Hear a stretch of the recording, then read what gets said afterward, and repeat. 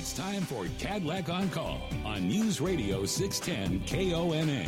It's your chance to learn valuable health information right here in our community. Now, the host of Cadillac On Call, here's Jim Hall. Hi, friends. Welcome to Cadillac On Call, presented by the Cadillac Foundation. With Halloween now behind us, we can officially look toward the holiday season. Not only, though, was October 31st Halloween, it was also the end of the emergency declaration in the state of Washington that has been in place for 20 months at the outset of the COVID pandemic.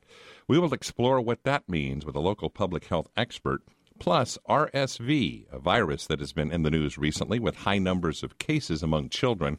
We'll visit with a hospital-based pediatrician to learn about RSV, what causes it, its symptoms, and what to do if you get it. And later in our program, the story of a valuable program at Cadillac designed to help seniors navigate the complicated health system. First, we welcome Heather Hill with the Benton Franklin Health District. And Heather, first question, fortunately, we've been able to experience less restrictions the past several months with the pandemic. But earlier this week, the governor's emergency proclamation officially came to an end. What exactly does that mean? Is that really that big a deal? I think for most Washingtonians, lifting the emergency declaration won't really be noticed. A couple of things will happen is there's a shift in focus from looking at individual cases and case counts to really having public health focus more on the outbreaks. In those high-risk facilities like correctional facilities, long-term care, so looking at larger outbreaks rather than the individual cases throughout our community. And also focusing more attention on the wastewater surveillance because that's where we're going to get some of our best information since we aren't going to be looking quite so closely at individual case counts. We need to know generally what's trending as far as amount of COVID circulating in our community, and wastewater is giving us a really good picture.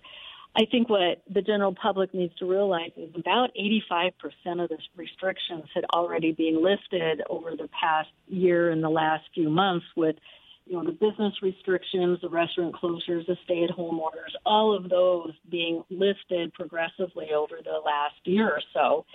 And I think where it may be still noticed a bit has to do with masking.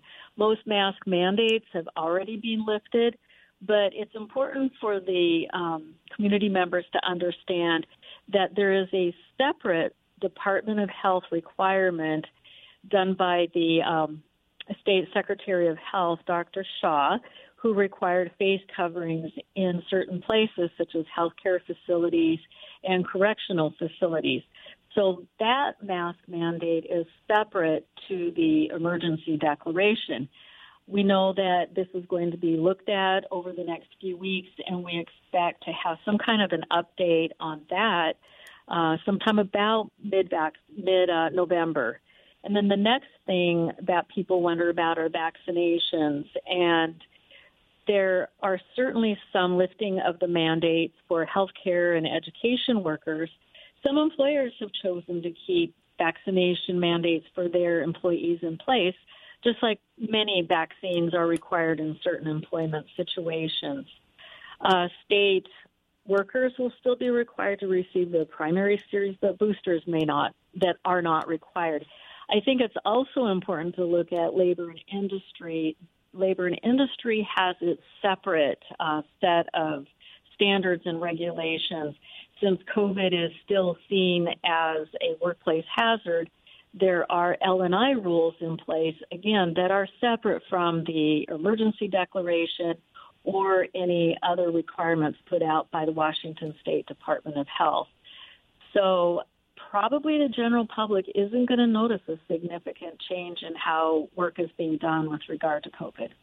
So for now, the word on masks in healthcare-related facilities, i.e. doctors' offices, hospitals, and the like, long-term care facilities, masks are still being required, but that too may change in the next few weeks. That's correct. Dr. Shaw will be convening a group of experts around the state, and we'll probably be rolling out some new criteria in those regards sometime about mid-November. This time with the end of a milestone, and certainly was 20 months that this emergency declaration was in place, it gives us another opportunity to really reflect on, 20 months of this and just the magnitude of what we have all been through. I know when we look back, it is pretty ominous to look back and see everything that happened, all that we lived through, all that we came through as a community working together.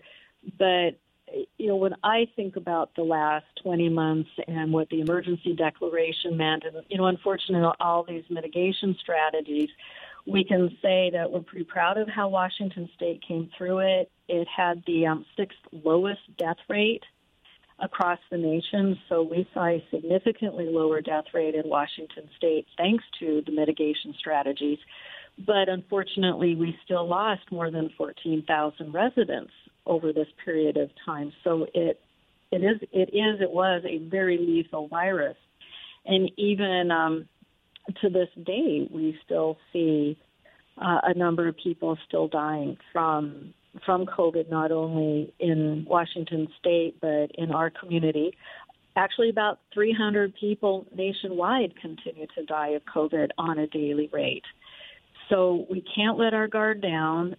We know it's still here. We know it's going to continue to circulate for some time to come.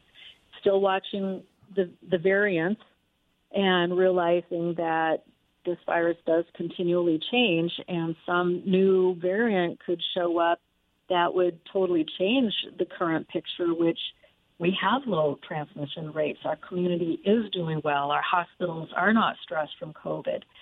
But we don't know what COVID has in store for us. And as soon as a new variant that's more transmissible, more lethal comes along, again, that could really change the picture of what happens to us.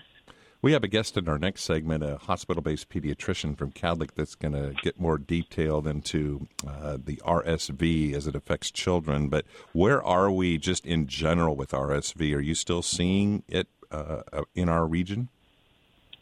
Absolutely. We've been watching the chart, the graphs that show us what's been happening with admissions and ER visits for RSV-related illnesses, and we started to see it go up, probably 3-4 weeks ago, and it is certainly spiking up and continues to go up. So we're, again, much higher this week than we were even a week ago when we talked about this subject. So I think it's just another one of those respiratory viruses that come along with the fall seasons. We know that colds, flu, COVID, and now RSV are something we absolutely need to be vigilant. And, the mitigation strategies are so similar for all of them.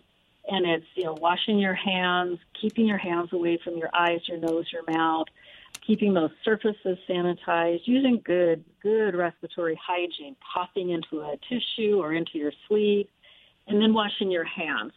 And if you don't have access to soap and water, the good thing is the alcohol-based hand sanitizers do work on RSV. So COVID may be decreasing, but other respiratory illnesses are here, and those sanitizers work very well on RSV. So don't put away your alcohol-based sanitizers. And one quick question before we let you go on the flu shot. And I know one thing you had mentioned in previous programs, not only for that, but for COVID as well. But when you get a vaccination, it's usually a period of time after when it has its maximum effect. And I guess now our next holiday is Thanksgiving. So is there now a better time or no better time to get a flu vaccine than right now?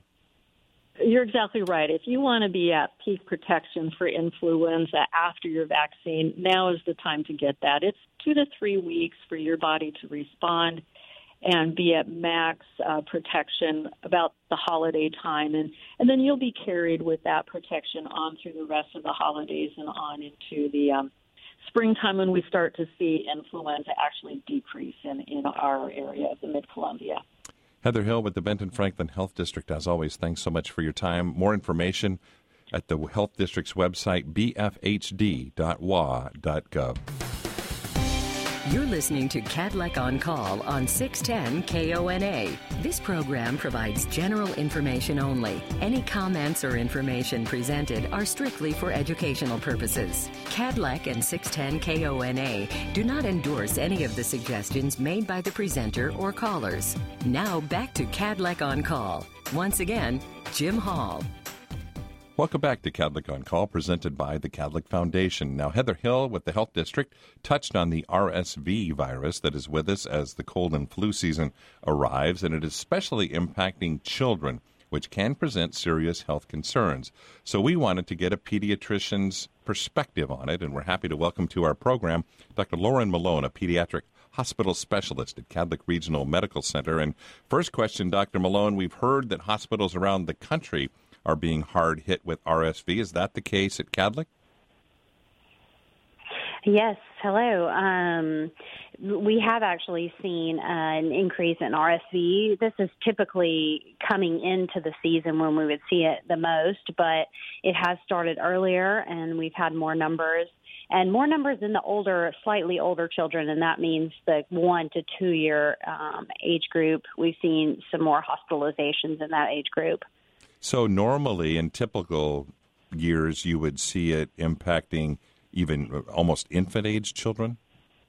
Right. Most of the hospitalizations are usually between about 3 to 5 months of age is the typical age that these kids will have the hardest time. Mostly we know that it's usually during their first exposure. So if, depending on what month they're born, those sort of things can affect when they get their first round of RSV. And then their subsequent infections tend to be slightly less extreme than the first. But yes, typically the hospitalized kiddos tend to be the infants and younger children. And at what point does a child, regardless of the infant age or even slightly older age, at what point do they require hospitalization? Yeah, so most of the time, one of the big things that happens is children's noses get really congested, and they automatically breathe from their nose. So feeding becomes a major issue for them because they're trying to, breathe, eat all at the same time, and so they can struggle a lot with that. So dehydration is relatively common in the pediatric population for admission. As well, we have seen a slight increase in the requirements for oxygen, so that would be another thing that would happen. Obviously, that would have to be seen in a pediatrician's office or in the hospital. But also work of breathing. Parents will many times say the breathing's doesn't look normal, and sometimes that can happen and be okay, and the kids can be okay for a while.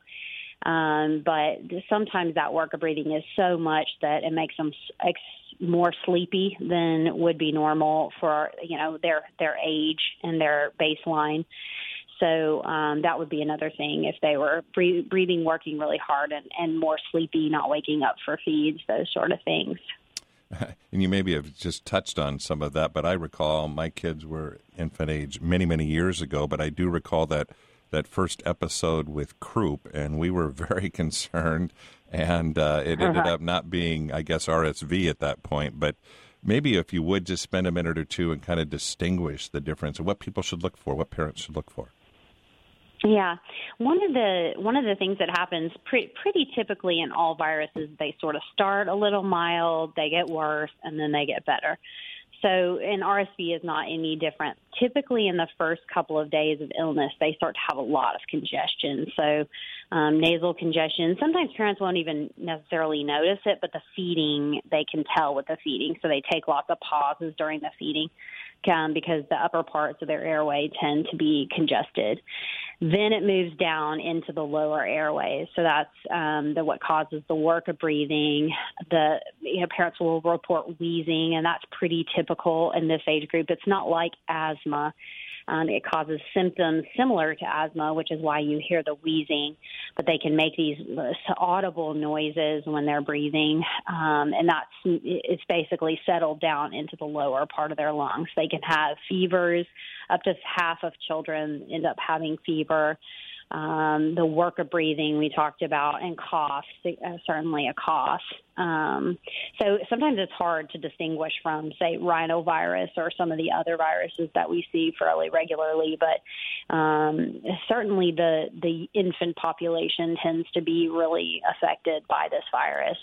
And I've heard it compared, it's very similar, like you say, to a lot of viruses, including COVID, including the flu and things of that nature. And so that's the issue that, and really there's no curative, like an antibiotic. You don't give an antibiotic for it. So the treatments are still the same, correct? Right.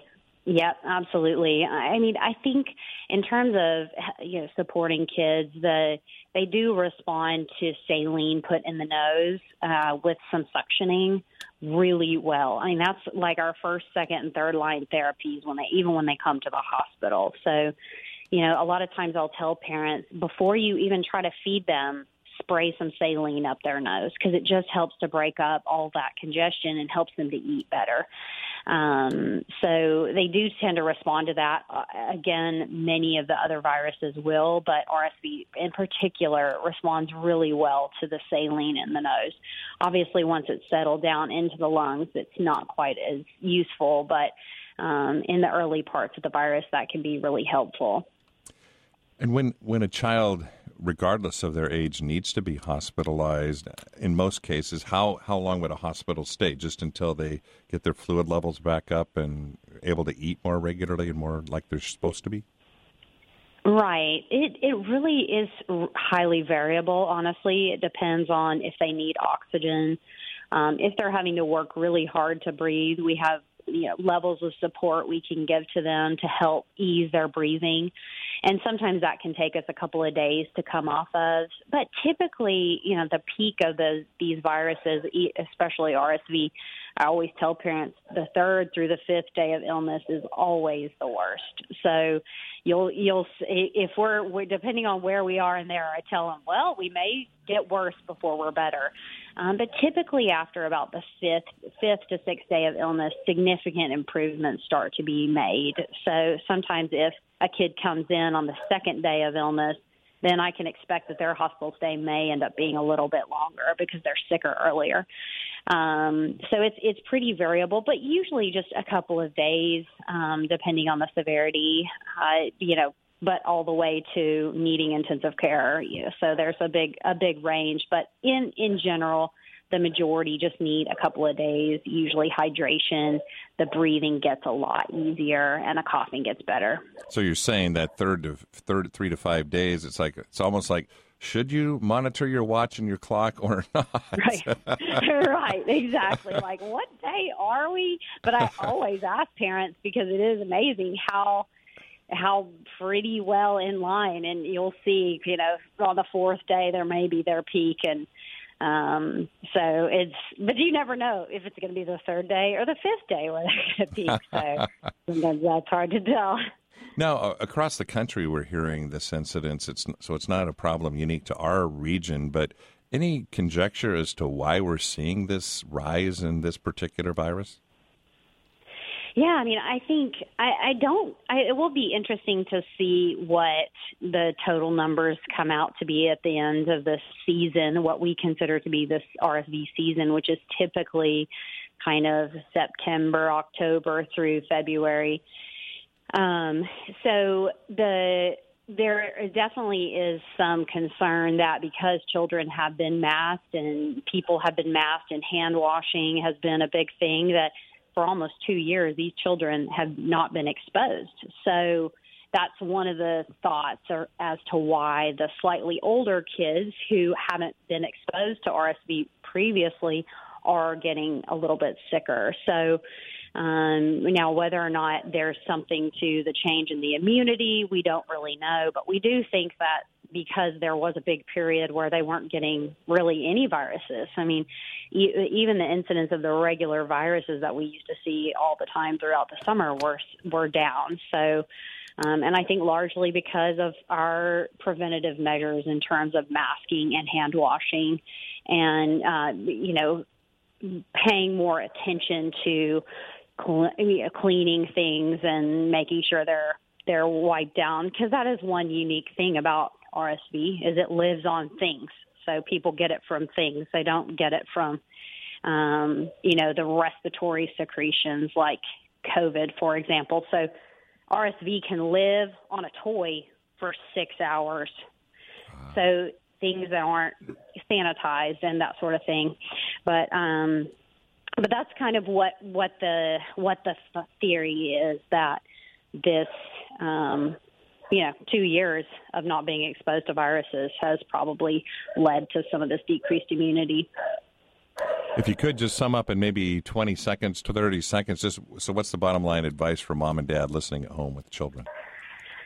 Yeah, I mean, I think I always tell parents, trust your instincts. And, and pediatricians are starting to see these patients again in the clinic.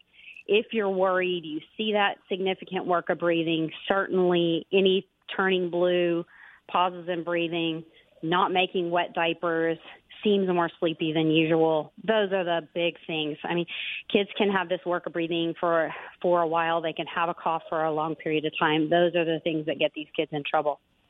Dr. Lauren Malone, a hospital-based pediatrician at Kadlec, thanks so much for taking the time to be with us. Very valuable advice for our parents.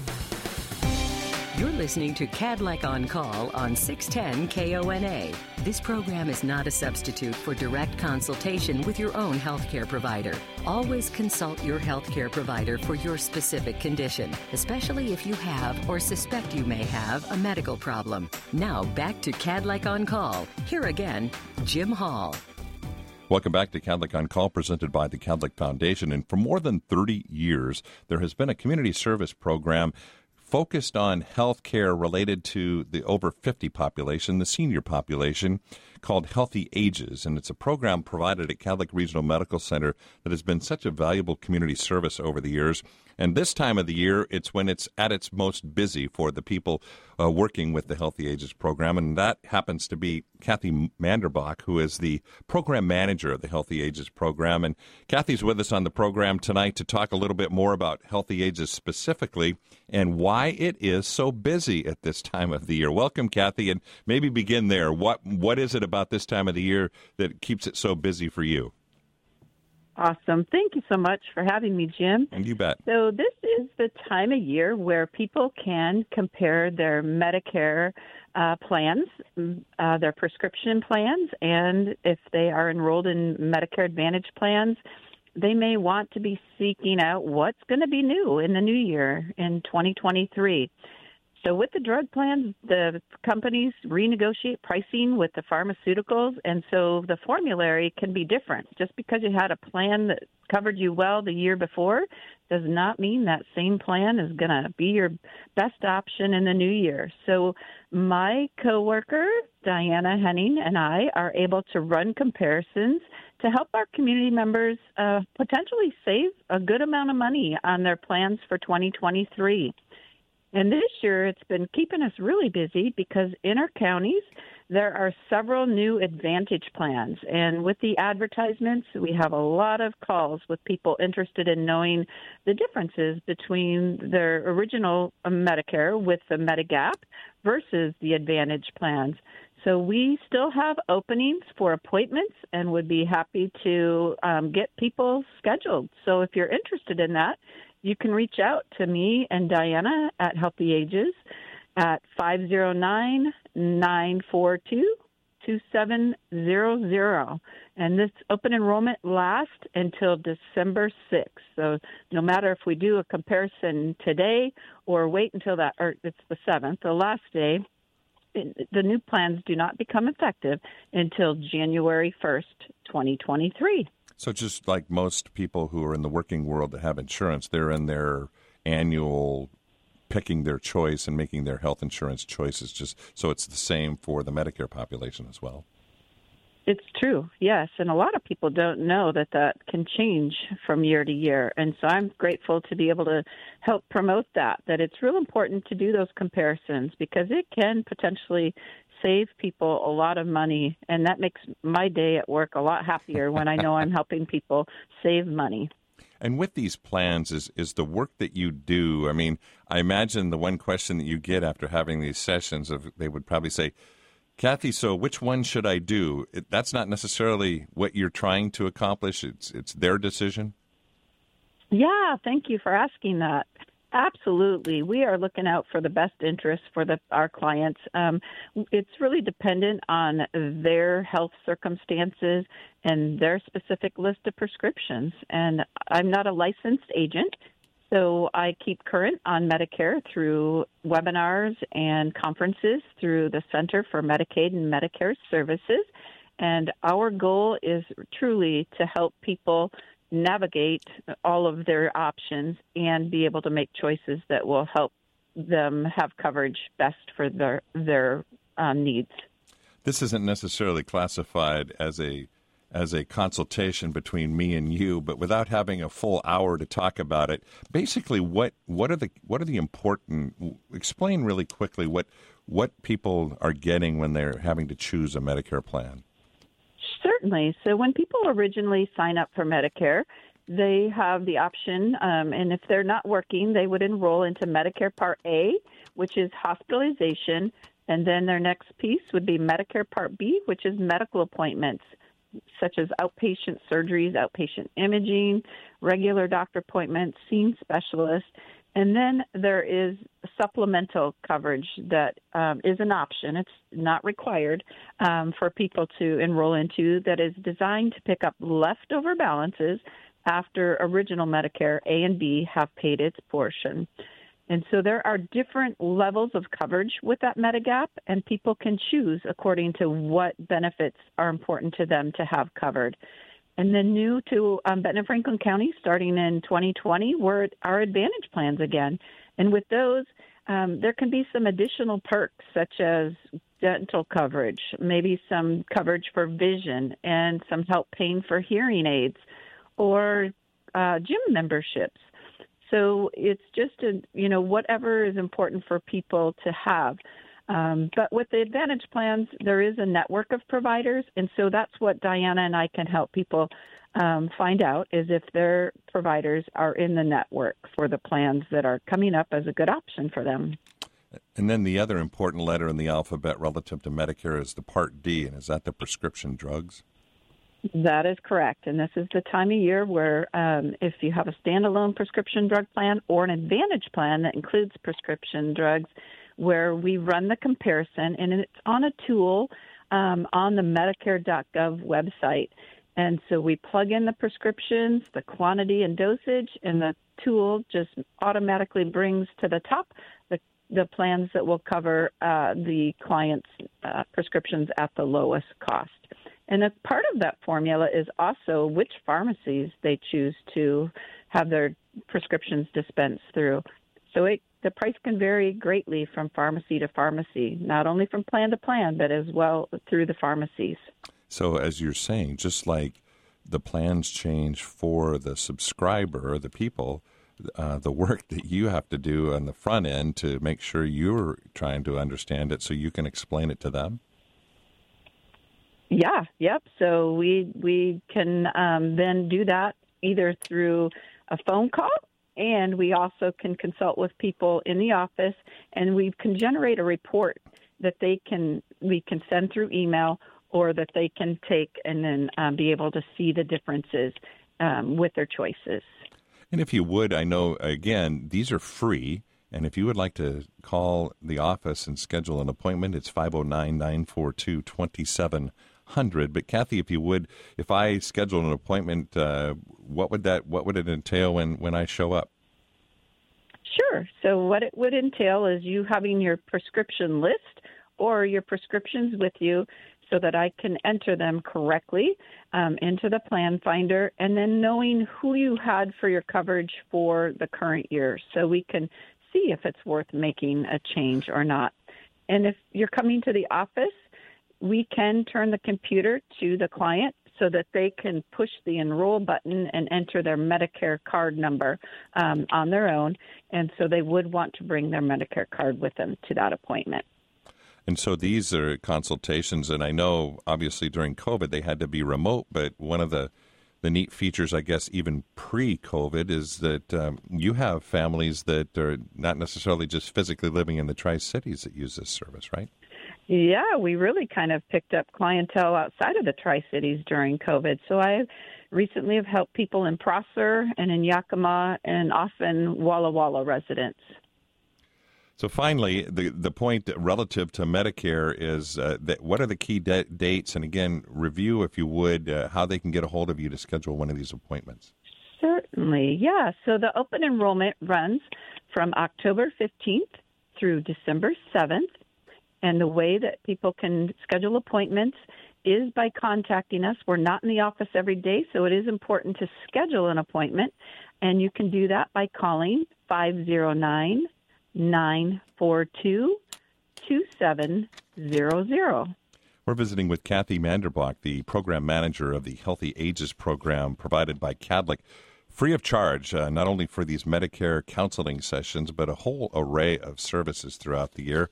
And when we come back, Kathy's agreed to stay with us for another segment, and we'll talk a little bit more about the services of Healthy Ages. You're listening to Kadlec On Call on 610 KONA. This program provides general information only. Any comments or information presented are strictly for educational purposes. Kadlec and 610 KONA do not endorse any of the suggestions made by the presenter or callers. Now back to Kadlec On Call. Once again, Jim Hall. Welcome back to Kadlec On Call, presented by the Kadlec Foundation. And a reminder, if you missed any part of our program, Kadlec On Call is available via podcast. Just search Kadlec On Call wherever you listen to your favorite podcasts. We are visiting with Kathy Manderbach, the program manager with the Kadlec Healthy Ages program. And we spent the past segment talking about the Medicare counseling that is available, and we're right in the sign-up season for Medicare-eligible folks in our community. And if you'd like to schedule a consulting appointment with Kathy or her co-worker partner, Diana, you can call 509-942-2700, and those meetings are free of charge. And Kathy, I wanted to spend a little more time broadening the talk about Healthy Ages, because I know it's way more than just that, though that's a very important service that is provided. But there's another program, part of the Healthy Ages program, that I'd love to cover, because I know it's being able to come back out of COVID in a little more focused area, and that is the Mall Walkers program that has been in existence for a number of years. We're able to finally allow folks to get back into the mall and do their walking. Talk us a little bit about that. Sure. We are so excited. We started back up on October 3rd. We re-engaged our wonderful volunteers to be stationed at the food court in the mall Monday through Thursday from the hours of 11 a.m. to 12:30, which is the opening hours of the mall Monday through Thursday. And then on Fridays, it's from 10 until 11:30. And then these hours will move back an hour after Black Friday. So starting on November 28th, our volunteers will be at the mall from 10 until 11:30 Monday through Thursday, and from 9 a.m. to 10:30 a.m. on Fridays. And so what this does for people, they can report their miles to those volunteers, and registered mall walkers are incentivized for their mileage. So they can earn incentives such as T-shirts, little waist packs, fanny packs that they can hold their cell phone and keys in, and socks. And then there's little patches that our walkers can earn. And if people are not currently a mall walker, they can sign up to be one, and registration forms are available in the food court with those volunteers. Or, again, they can call Kadlec Healthy Ages, and I can either mail or email the registration form to people. So we are excited to have that going again. I should say, and it's a wonderful program, because I know we touched on at the start of the interview with you about the longevity of the Kadlec Healthy Ages program, many, many decades. So there's some people that have logged thousands of miles, right? There are people that have logged thousands of miles, and prior to COVID, we did celebrations to honor those people that earn the big incentives. And we've had even a walker that lost 100 pounds, and they credit it to the mall walking program, Jim. It's pretty amazing. And certainly that's the main impetus for it is a means of fitness, and obviously, especially at this time of the year, as we start to lose daylight, that it's where they can go in and do it in a warm and safe environment. Yeah, and for a lot of people, they need that smooth surface to walk on, so it helps keep our walkers safe. And traditionally, people had to accumulate those miles while at the mall or on the mall property, but we opened that up, and if still are honoring people that walk in their neighborhoods or on treadmills. We just truly want to encourage people to keep moving. and if you would, to me, I know the many times that I had the opportunity to go out and watch the mall walkers and the people, certainly the fitness is priority one, but just the social contact, the interaction, the friendships that are made is another that just, it always amazed me to see the conversations happening out there. Yes, I always joke that the ladies and the men sitting at the tables at the food court are solving the world's problems. But the really cool thing they're holding court in the food court. Yeah. And then what was fun to hear was, when COVID hit, they couldn't be in the mall because it was closed. But I was thinking, we need to develop a phone tree. And I called one of our volunteers, and they had started it without me even suggesting it. So we had people calling. They had like a phone tree calling to check in on members, which was just amazing. So they continued to stay in touch. And some of them walked in other locations together. And that's another key point that you said and we touched on, is the friendships that are made. And, many people, if they're an older population, they may have lost a spouse, and so it's an opportunity for them to have fellowship and maybe re-engage with friends and people that they may not have been able to do as much before when they were, their spouse. They relied on them so it's another outlet for them. It is, yes. And then just checking in to make sure everybody's safe and doing okay.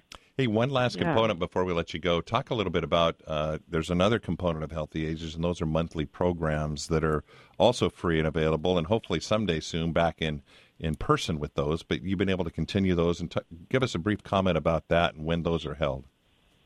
Sure. What Jim's talking about are the monthly wellness programs, and we did continue those. But we shifted to offering those virtually. And the next one will be held virtual on January 19th. That's a Thursday at 1 o'clock. And our presenter will be from Aging and Long-Term Care, talking about their services that they provide to our community. In March, we are transitioning back to live programs at the CUP Church in Richland. So for more information on those programs, you can reach back out to Cadillac Healthy Ages. And a great way to learn about the programs is to sign up to be a Healthy Ages member, which is a free membership. And that gets you postcards to remind you about those monthly programs. It will get you the newsletter that is published from staff at the Cadillac Neurological Resource Center. And it will get you an invite to the annual holiday party. Kathy Manderbach, Program Manager of Cadillac Healthy Ages. That phone number, 509-942-2700. Thanks to all of our guests tonight, and thank you for listening. We'll talk again next week.